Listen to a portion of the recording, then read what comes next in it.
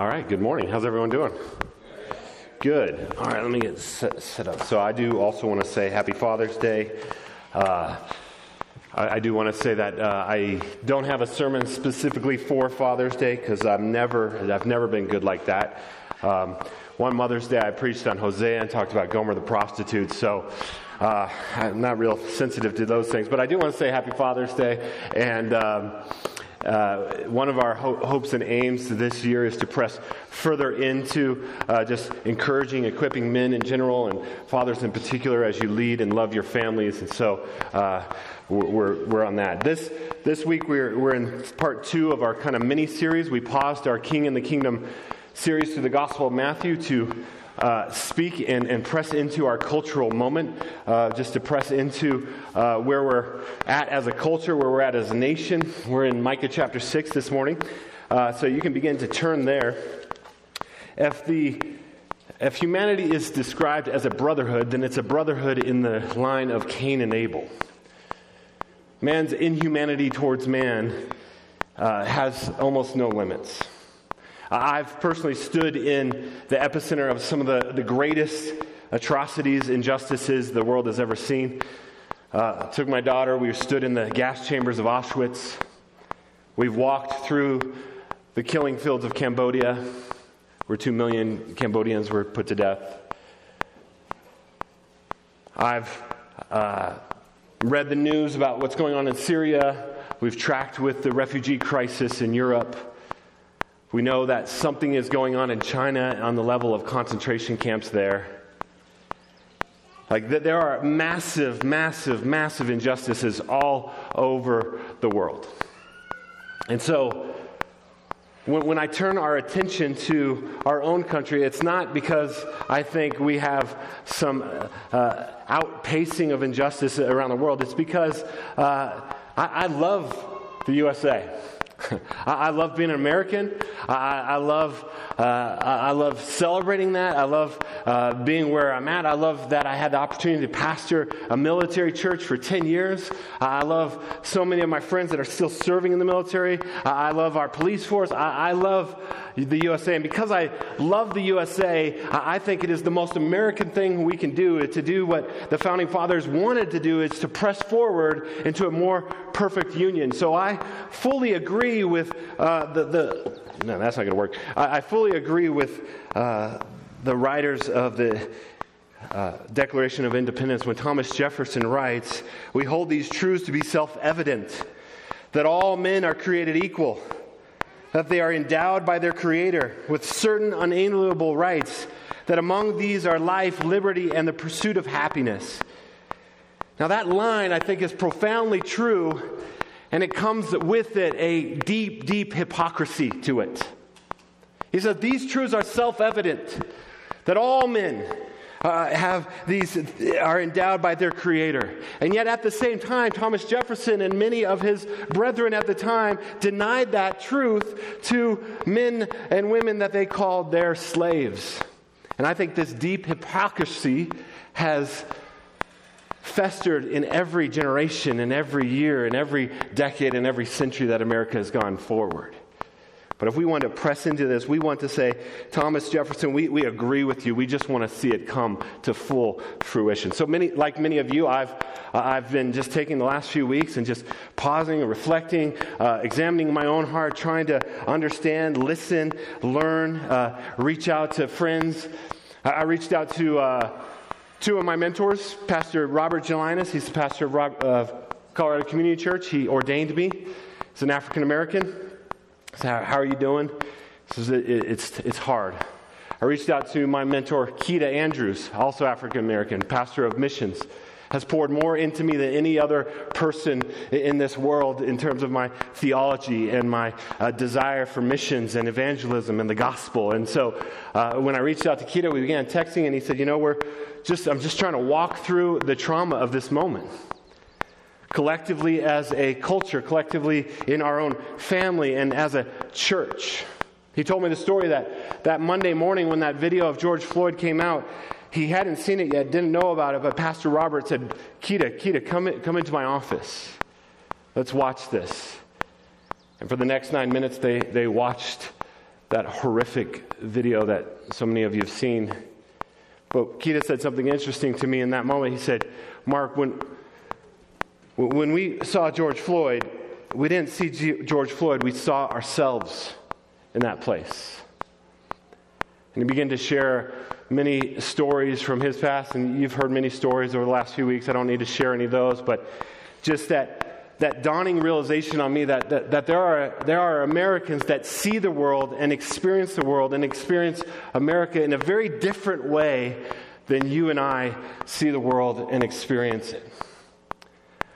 I had actually called up Keita and said, I want to go and spend the day with you because I just want to hear more. But the thing that prompted that day spending with him was again, just a realization that people experience things differently and see things differently. I want to learn from that. And what prompted it was kind of a tragic text. And I didn't know if I wanted to read the text to you, but I read this text to you only so that God would just open our eyes, that God would help push us into a sanctification and to see the world through different eyes.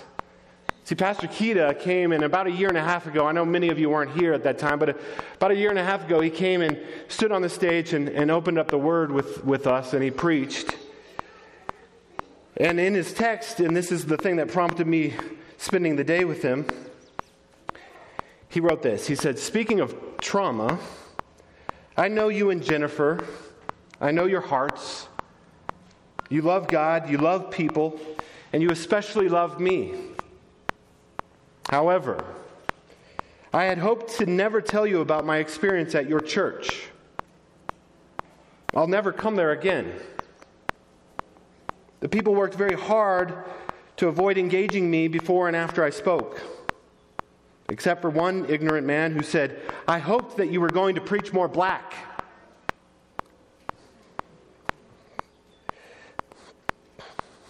He said, I just walked off with my blood boiling, but I knew it didn't represent you and Jennifer. I just decided then to leave it alone, pray for you guys. I was conflicted as to why God would call you there among ignorance like that. I know you didn't expect to hear this from me, but like I said, I'm walking out the trauma. So I immediately said, no, Keita, I apologize. I own that. I own that I would pastor and disciple a church that you would experience like that. I'm sure there was no intentional ill will in the room, but you see and experience things different than we see and experience them. And I know that's not just true with Keita. There's others that from all races that have had positive and negative experiences here, but I just wanted to share that with you just as a reminder. Like, not everyone experiences the same things when they come into this room. And so I've been trying to learn, trying to engage some more. And as we pause the King and the Kingdom series, and we just take 2 weeks, I just recognize that in 2 weeks, there's no way we could possibly cover all that needs to be covered and say that all that needs to be said. And I'm not a politician. I'm not an economist. I'm not a sociologist. I'm none of those things, though I'm trying to learn in each one of those areas. But what I am is a pastor of a primarily Anglo church in the suburbs that's healthy, wealthy, and secure. And it is my calling before God that I will stand before the Lord and give an account to how I shepherd and pastor. And I believe that my calling in this moment is to bring the Word of God to bear on our lives and to help us see and savor Jesus and then live that out in our lives. And so I want to press in on that. But I want to ask for just some grace as we do that. There's no way, again, I can say all that needs to be said. And I might say some things the wrong way. And I might not clarify terms the right way. And I might stumble and bumble along. I have my own sin. I have my own blind spots. I'm trying to learn along with you. And so this is in no way saying I'm better, I'm more advanced. This is just saying, hey, will you give me grace in this moment as we explore God's Word on these things? With that, I'm going to invite you to turn to Micah chapter 6. I'll read our passage and then we'll ask God to give us grace. Micah chapter 6 says this, verse 6. With what shall I come before the Lord and bow myself before God on high? Shall I come before him with burnt offerings, with calves a year old? Will the Lord be pleased with thousands of rams, with 10,000s of rivers of oil? Shall I give my firstborn for my transgression, for the fruit of my body, for the sin of my soul? He has told you, O man, what is good. And what does the Lord require of you? But to do justice, and to love kindness, and to walk humbly with your God. Let's pray. So, Lord, we do ask for your Spirit to do a work in and through us right now. I pray, Holy Spirit, that you would just put us once again under the waterfall of your grace so that we might receive it and that we might have eyes and hearts and minds to embrace what you have for us as a church and as individuals now. We ask in Jesus' name. Amen. I said this last week, but in several weeks, the prophets, the 17 prophets of the Old Testament, they speak at different times, at different places over hundreds of years, but there are some themes that come up time and time again. So Pastor Matthew preached last week an amazing sermon on the book of Amos, and Amos was preaching to the northern kingdom of Israel at the beginning of the 8th century. And this is about 50 to 100 years later, and now Micah is preaching to the southern kingdom of Judah at the end of the 8th century. And so as he does that, what we see is actually almost identical to what Amos had to say. Even though they are separated generationally and geographically, the issues are the same. There are powerful, wealthy people, the economy is booming, and they are just advancing their own cause at the cost of trampling on the poor and the oppressed in their midst. And so Micah comes and echoes Amos and basically calls the people once again back to one, understanding, and two, a right relationship with God. And so, again, with many of you, I've been trying to learn in this time and learn what my own blind spots are. What is our cultural heritage? Israel dealt with the same problems for century after century after century, and I think we still are trying to do that as Americans. And so I asked some friends, I said, hey, what are some books that are must-reads in this moment as I prepare for this sermon? And I got two of them. The first one was Divided by Faith.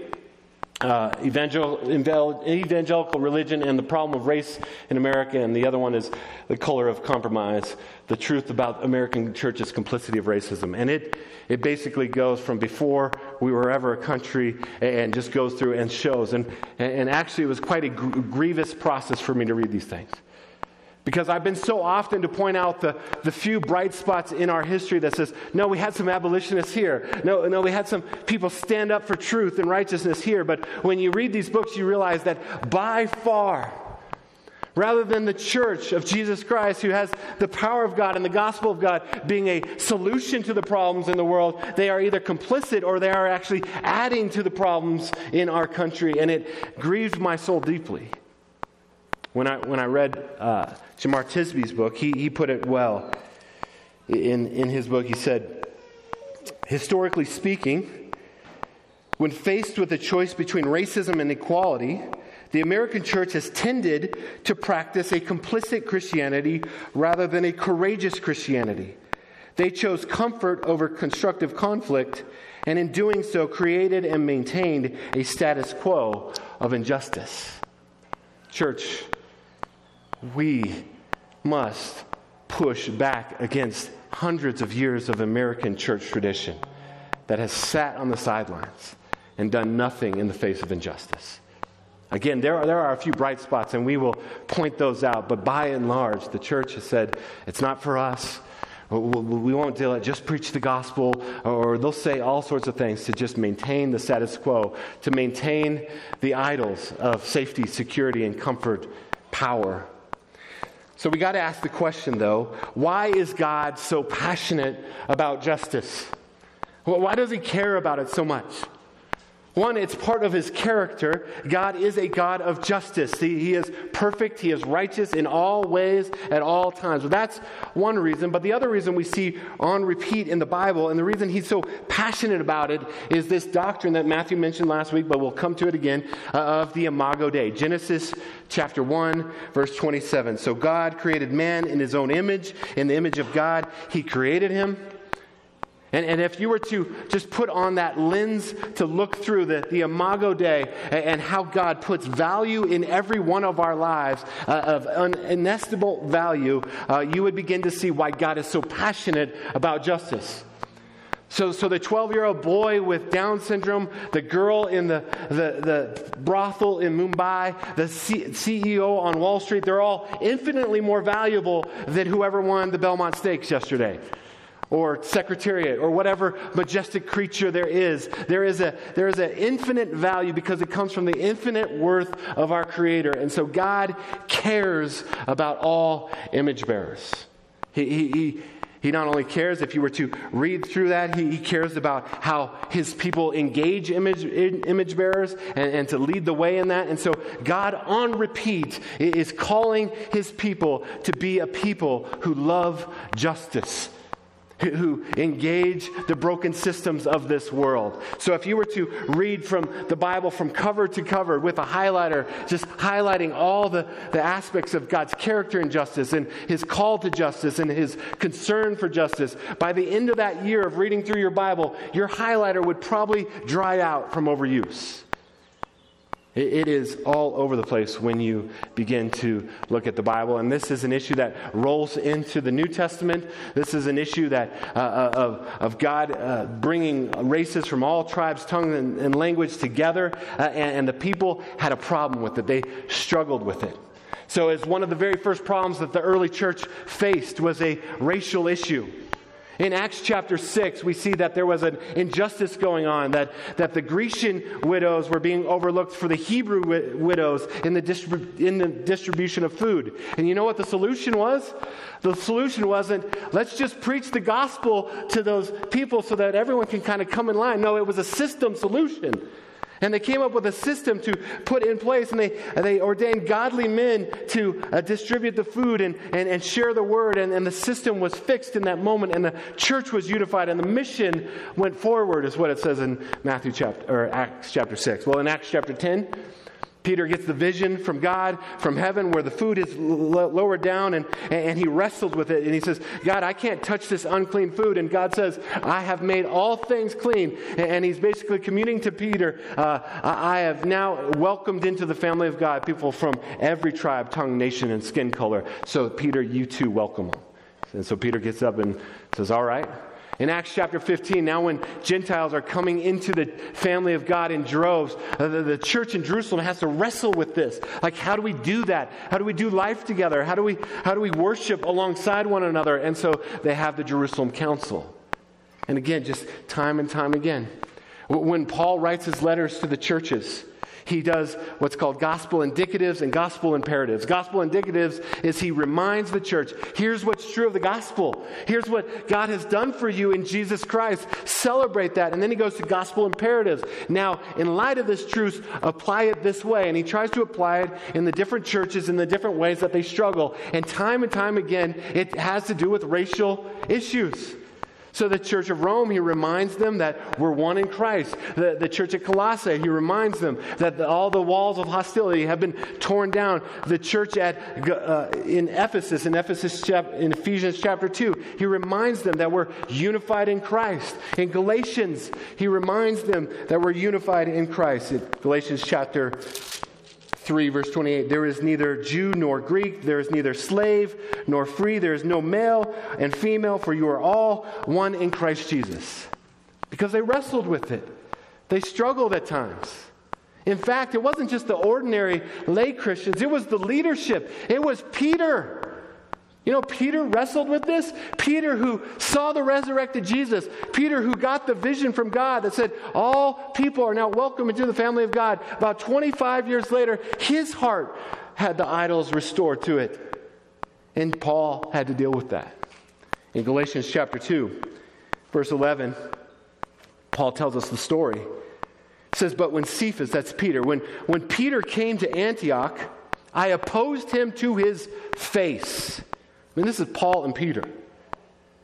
And Paul has to call Peter out. Why? Because he stood condemned. This is strong language. This isn't, oh, you're off a little bit, Peter. No, you stood condemned. Why? For before certain men came from James, he was eating with the Gentiles, but when they came, he drew back and separated himself, fearing the circumcision party. He showed a sinful bias away from the Gentiles and back to the Jews. And the rest of the Jews acted hypocritically along with him, so that even Barnabas, when led astray, was led astray by their hypocrisy. Sweet Barnabas was led astray. But when I saw that their conduct, listen to what Paul's argument is. But when I saw that their conduct was not in step with the truth of the gospel, I said to Cephas before them all, if you, though a Jew, live like a Jew and not like a Jew, let me back that up. If you, though a Jew, live like a Gentile and not like a Jew, how can you force the Gentiles to live like Jews? He was not walking in step with the gospel. See, Peter's problem wasn't a doctrine problem. His doctrine was right. He knew that Jesus had resurrected and saved him. He knew that. His problem was a practice problem. So I want to teach you just 3 words that I think are really important for us. Orthodoxy, orthopathos, and orthopraxy. Now, most of us probably know orthodoxy. Orthodoxy is right belief. So this is your doctrinal statement. What does the Bible say? What is true? And so we get our orthodoxy, we write up our statement of faith, and we say, this is orthodoxy. This is right belief. Again, Peter didn't have an orthodoxy problem. Jonathan Edwards, probably the greatest American theologian and philosopher ever, didn't have an orthodoxy problem. I've learned so much from him. He will blow your mind after you read him. What Jonathan Edwards had was a practice problem. He could teach amazing truths from God's Word and still own several slaves in the course of his life. There was a disconnect from what he knew about the gospel and how he lived the gospel. And you could say, well, that was cultural. There was things going on, and there was just a big cultural blind spot. And I said, yes, there was a massive cultural blind spot. It's possible for whole cultures to have massive blind spots. So that's orthodoxy. In most churches, or at least in our circles, we work very, very hard on orthodoxy, and rightly so. Without orthodoxy, you lose everything else. But the other 2 are important as well. Orthopathos, that's right affections or right feeling. That when we pray, Lord, break our heart with the things that break your heart, we're asking for orthopathos. The crazy thing about this cultural moment that we're in right now is that there are people that have no orthodoxy, but they have far better orthopathos than Christians. When they see the videos, they weep and they wail and they mourn and they cry out that this is not right. That is a right reflection. When you see injustice and you feel angry, that's a God-given anger because God is a God of justice. But the problem is if they don't have orthodoxy and they only have orthopathos, then their orthopraxy, which is right action or right practice, gets all screwed up. That's why the culture wars right now is there are people offering up solutions that are, quite frankly, demonic in this moment. All the more reason why those of us with orthodoxy can ask God to give us orthopathos so that we can engage in orthopraxy, right practice.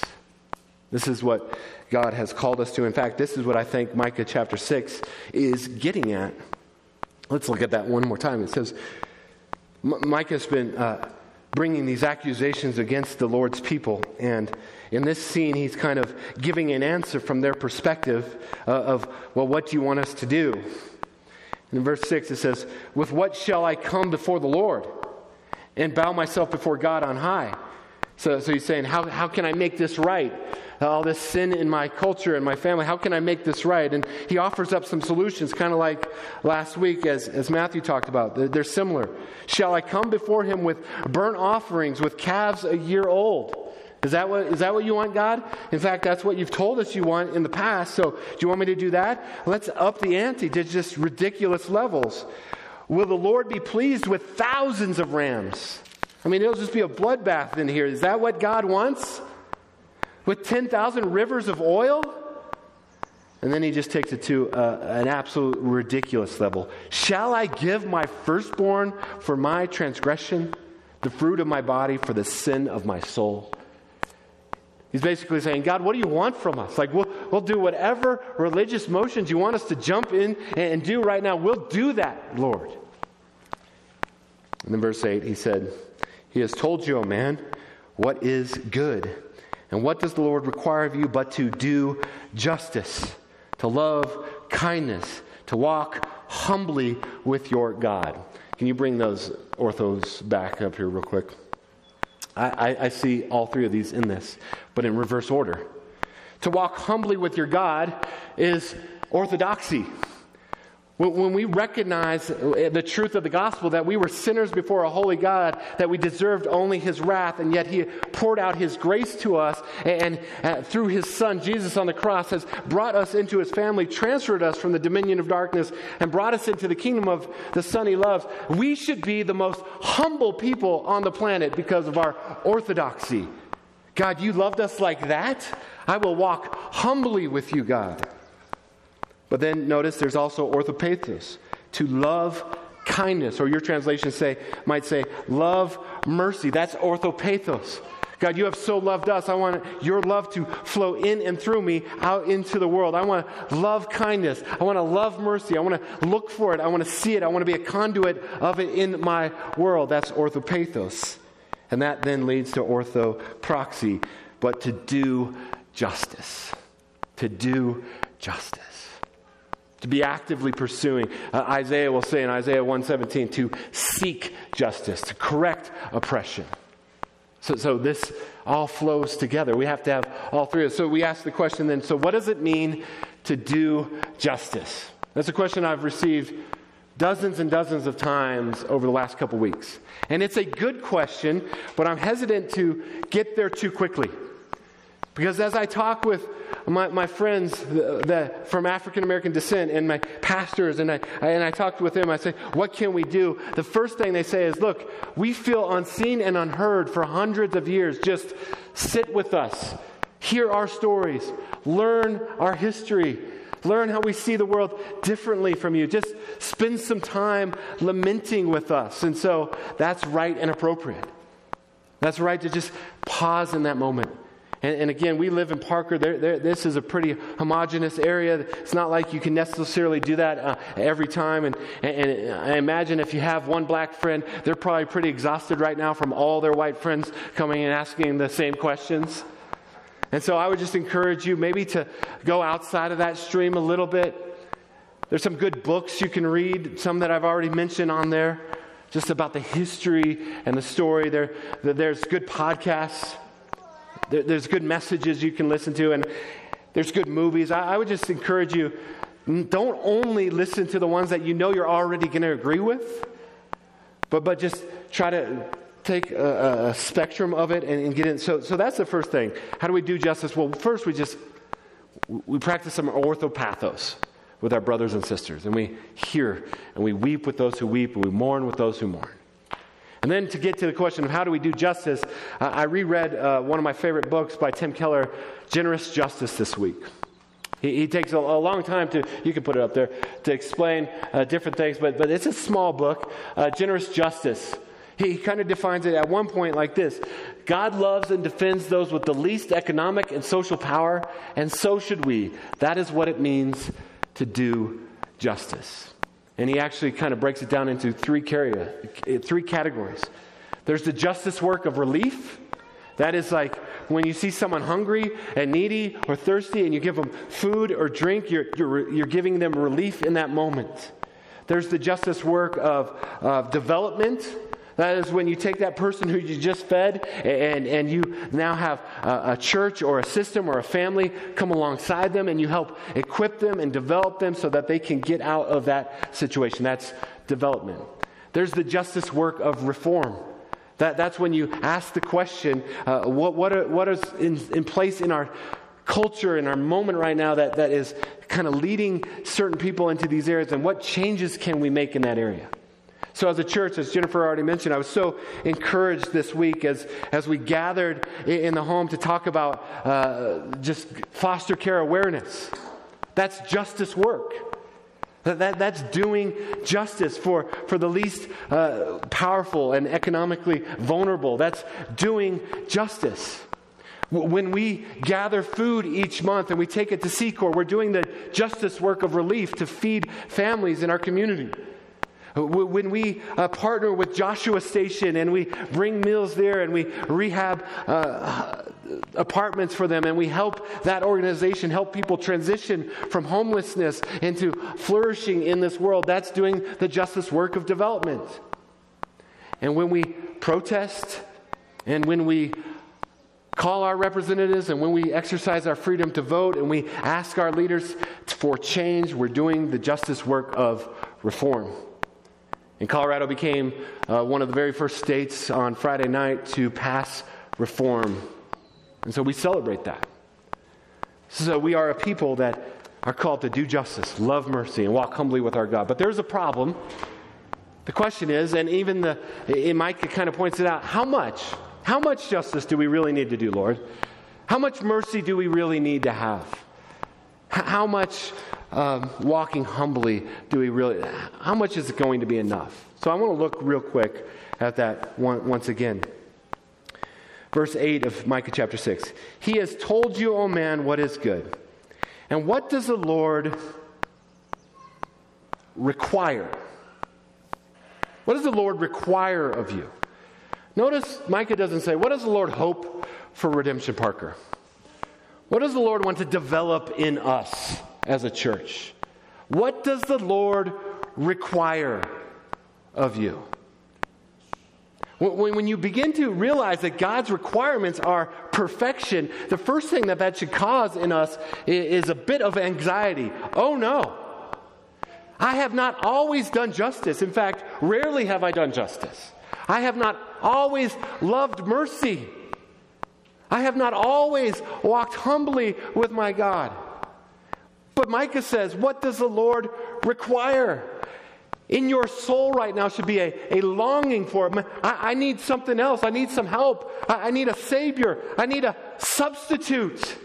I need someone that can perfectly fulfill this in my place, because I have not done justice. I have not loved mercy. I have not walked humbly with my God at all times. And this is what Micah points us to. I read to you the most famous verse in Micah, but the second most famous verse is a verse we look at Christmas time. Micah chapter 5, verse 2.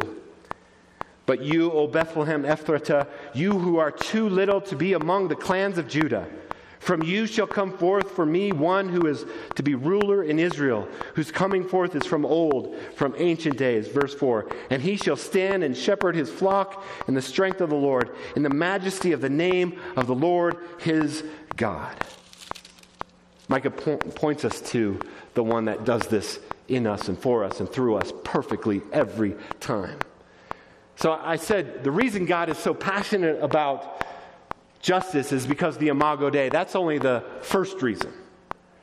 The second reason God is so passionate about justice is because he is a God who has literally identified himself with the poor and the oppressed. And Micah points us to him. Says, there's going to be one that comes from Ancient of Days, but he's going to be born in a no-name little town. Too little to be even show up on the register. And that's exactly what Jesus did. He left his throne in glory, and he came and he was born to a penniless mother and father. He identifies with the poor and oppressed. King Herod leveraged all of his resources to put to death baby Jesus, and his family fled to Egypt because he identifies with people that have to flee from their homeland. When Herod died, he came back and grew up in an obscure little backwoods town called Nazareth with no reputation. And when he went public, he called to himself not the powerful, not the wealthy. He called to himself fishermen and tax collectors and zealots and other men of no repute. And how did he live his life? He lived his life with the poor and the oppressed, the broken, the sick, the needy, and he poured himself out for 3 years. But Jesus doesn't just know about injustice. This is why he's so passionate about it. Jesus experienced the greatest injustice the world has ever seen. He was betrayed by his friend, handed over to a corrupt authority. He was brought before a trial that was a mockery of justice in that. He had the beard torn from his face. He was beaten. He knows what police brutality feels like. He was whipped. He was scourged. He was handed over to the most powerful government in the world at that time, the Roman government, and he stood before Pontius Pilate, and he did not receive justice. And Pilate, in his complicity, didn't want to do anything with him, but he appealed to the crowd, what should I do? Who should I release? And they asked for the murderer to be released. Release Barabbas. He says, well, what should I do with Jesus? And the crowd says, crucify him. Crucify him. Jesus knows injustice. So he was whipped and scourged. He was stripped naked in humility. Then they put a heavy wooden beam on his shoulder, and he carried up the hill to Golgotha, the place of the skull, and Jesus was lynched. Jesus was lynched. He was cursed. The Old Testament said, anyone who hangs on a tree is cursed of God. And as he was nailed to the cross between two thieves, and he hangs there, the cross was, well, they had to invent a word for it, excruciating. It was out of the cross kind of pain, unlike any other pain. But the way that you die on a cross is not just from the pain, not just hanging there waiting to die. The way that you die on a cross? You die on a cross because the weight of your body collapses in on itself and you literally can't breathe. And so Jesus can't breathe. And they would say, I can't breathe. I can't breathe. Jesus knows injustice. He identifies injustice with his death. And the one who perfectly fulfilled Micah 6:8, the one who always did justice, the one who always loved mercy, the one who always walked with his God, in that moment he exchanged all of that righteousness for all of our righteousness. You and I deserve to be on the cross. You and I deserve to cry out, I can't breathe. But Jesus, with his last breaths, takes a gulp and says, my God, why have you forsaken me? And he gives up his spirit and he dies. This is why Jesus is so passionate about justice. This is why Jesus wants his followers to be so passionate about justice. He became sin who knew no sin, that you and I might become the righteousness of God. So we can't ever do Micah 6:8 ourselves. But praise be to God, that wasn't the end of the story. On the third day, Jesus conquered death and the grave, sent his Holy Spirit to live his life through us. And only by the Spirit can we do justice. Only by the Spirit can we love mercy. Only by the Spirit can we walk humbly with our God. Church, may that be true of Redemption Parker in these days. Let me pray for us. So, Father, we thank you for your grace to us. Jesus, you have showered mercy and love and grace. Lord, I know that there are so many idols lodged in my heart that I can't see them. But I thank you for grace that exposes a few of them in me and maybe in us this morning. I pray, Lord, that as we look to you, that we wouldn't try to earn our righteousness by trying to work harder to do justice, but we would rest in our righteousness that you've given me and walk in your power in the days to come. Lord, we ask these things to be true in us. In Jesus' name, amen.